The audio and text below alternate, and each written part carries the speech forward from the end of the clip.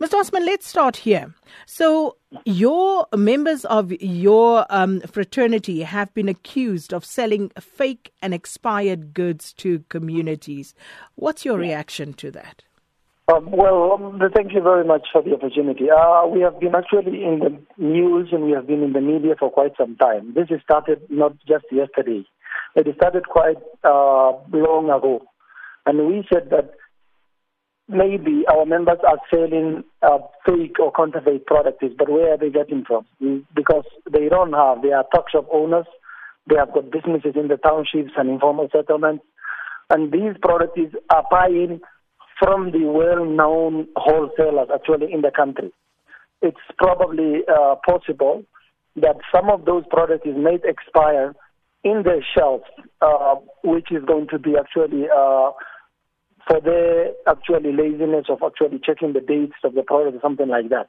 But when it comes to the fake product and counterfeit product is on the shelf, it's impossible for them to have their at the backyard of their spaza shops and manufacture fake goods and counterfeit products. So the question we are asking also the entire South African communities and business owners and even the government is that where are these coming from? I'm baffled when you ask where are these coming from, because the community is basically blaming the spaza shop owners for selling these goods. And in certain instances, there are so many videos going around that have gone viral where community members have gone into these spaza shops, removed stuff, and they've actually, videoed this. And with the shop owners, the shopkeepers with them, removing that stuff and setting it alight in certain instances. So when you say you don't know where it's coming from, who should know? Actually, the people who manufacture it should know where it comes from. And the government also itself, the health department inspectors also should know, because they were supposed also to do this rather than community themselves know. They need to go there and actually even search the shops who are selling counterfeit products, and those who are found actually committing such crimes should be dealt according to the law. Mr. Osman, you can't be serious. Are you saying to me right now that you take absolutely no responsibility for selling fake and counterfeit goods when your members are the ones who have these products on their shelves? What line of responsibility, what level of responsibility are you willing to take for this situation? No, we are taking to take the responsibility of selling the fake products, those who have them on their shelves. But remember, business owners may not differentiate the authentic products which have been produced by the owned companies or the fake news when they are in the market. Those shop owners, we are saying that they are buying from somebody, whether from the wholesalers or whether they are those people who are taking the product in for them actually and selling them to deliver for them. The MEC is standing by. We are not actually sidelining with the people who are selling fake products, and we are not supporting people to sell counterfeit products. But we are saying that they may not aware of where this is coming from when they are putting on their shelves. So they need to understand we need to have some kind of educational actually activities which is coming from the companies who actually produce the product. We need to also have health inspectors who are actually visiting on a regular basis to those shops, informing even the traders that they are selling informal products, asking them also where are they getting from this kind of product, where are they buying from. Mr. Osman, let me ask you a few quick questions because the MEC is standing by. Just two questions. Number one, do all your members have licenses for the tuck shops that they run? Yes, most of them, majority of them have. So not all of them? For the last few years, yeah. So not all? Yeah, most of the majority of them have. Because remember, people are coming in this particular industry on a daily basis. So there are people who have not yet even went to get the licenses. So why are they operating if they don't have the licenses? So they need to understand that before even they operate, they need to go to the relevant people to understand what kind of documents or what kind of actually licenses do they need to operate. Before they even no, do but the Mr. operation, Osman, yeah.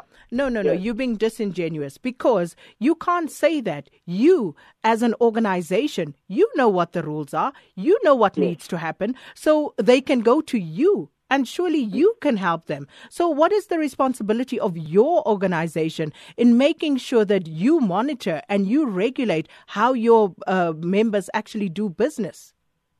No, we do. We have been informing this and we have been educating our members. But remember, this is not only a Somali community members who are conducting this kind of businesses in the informal sector. You need to understand that quite a number of other nationalities, they are coming from Asia, other parts of Africa, not only us as a Somali community board. Mr.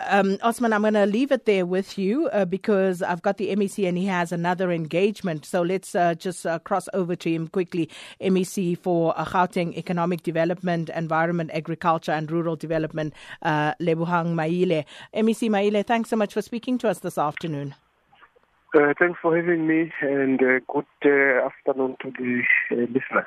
Once again, a very tragic opportunity for us to engage on this matter. Tragic because 3 people have unfortunately lost their lives. And the community, people in South Africa are blaming government on the one hand, saying that government has been slow in responding to communities' concerns when they have raised these regarding fake and expired goods. What do you have to say to that? I want to firstly convey condolences to the families that have lost their loved ones, and we also want to condemn violence that we have seen, and we want to call for calm. And times like this, the blame game does not help because we all have a responsibility. Some of the fake goods and expired goods that are being sold, they're sold from premises that are owned by South Africans. In fact, most of our foreign national brothers and sisters are not owning these properties, they are renting from our people. So selling fake and expired goods is an illegal activity. So as a owner of a property, you shouldn't allow illegal activity to take place. You must be able to alert the authorities. But government has a responsibility as well. Through the Department of Health, we must be constantly going to visit these shops and check if they are operating according to acceptable health standards. So we all have a responsibility. And I don't want to defend government and say government is doing well. I mean, there's a lot of things we're doing, and maybe the question is it enough? And are we moving with the required speed? And perhaps no. And hence we have these institutions. So we must also get our act together as government. Absolutely. And I think you're being kind, Mr. Maile, here, because as far as government is concerned and its duty and responsibility in this regard, quite apart from the fact that communities have been calling on government to intervene. I remember in 2011, I think it was as far back as then, where you had communities actually marching and, trying to get government's attention on this matter. And very little has been done since then. The issue of health inspectors, once again, I spoke to the mayor of Ekurhuleni this morning on Morning Live, and I asked him, how many tuck shops are there in your area? He didn't know. Do you know how many tuck shops there are in Gauteng as a province? Yeah, and that's one of the challenges because remember, town planning is a primary function of a municipality. Okay, but you see, Mr. Maile, when you don't know, but see, you're going to another point, because the point is you don't know how many tuck shops there are operating in Gauteng. Therefore, you don't know. Comprehensive list. No, don't say we don't know. So how many are there? I might not have a comprehensive list with me now, but there is a study we did through our agency, Gauteng Enterprise Propel, and I can get that information for you. But what I wanted to explain to you is that it's important that we work in a very coordinated manner, because there's things that municipalities must do, there's things that we can do as a province, and there's things that national can do. So to just say no, you don't know, and all that. Let's look at the matter in context. But I agree with you, because it's not just about knowing how many spaza shops are there. It's also an issue of national security. If you have people in our townships that we don't know who are they, where are they coming from, we can't sit on our laurels as government and relax. It means there's something wrong, starting with our border, not just when they are in here, So I just had a conversation with Mr. Osman from the Somali Community Board, and speaking about regulations, because he was clear that not all of their members are licensed. So what are the existing regulations as far as local spaza shops go? Well, every municipality has got its bylaws, and that's another weakness, because there's no provincial-wide, and that's one of the things we are looking at. What are the gaps there? And these bylaws are not standardized, but they certainly require people to pay tax, to pay rates and taxes, to have health and safety certificates. If you're selling alcohol, you must have a liquor license. So there are rules, but those rules are not adhered to.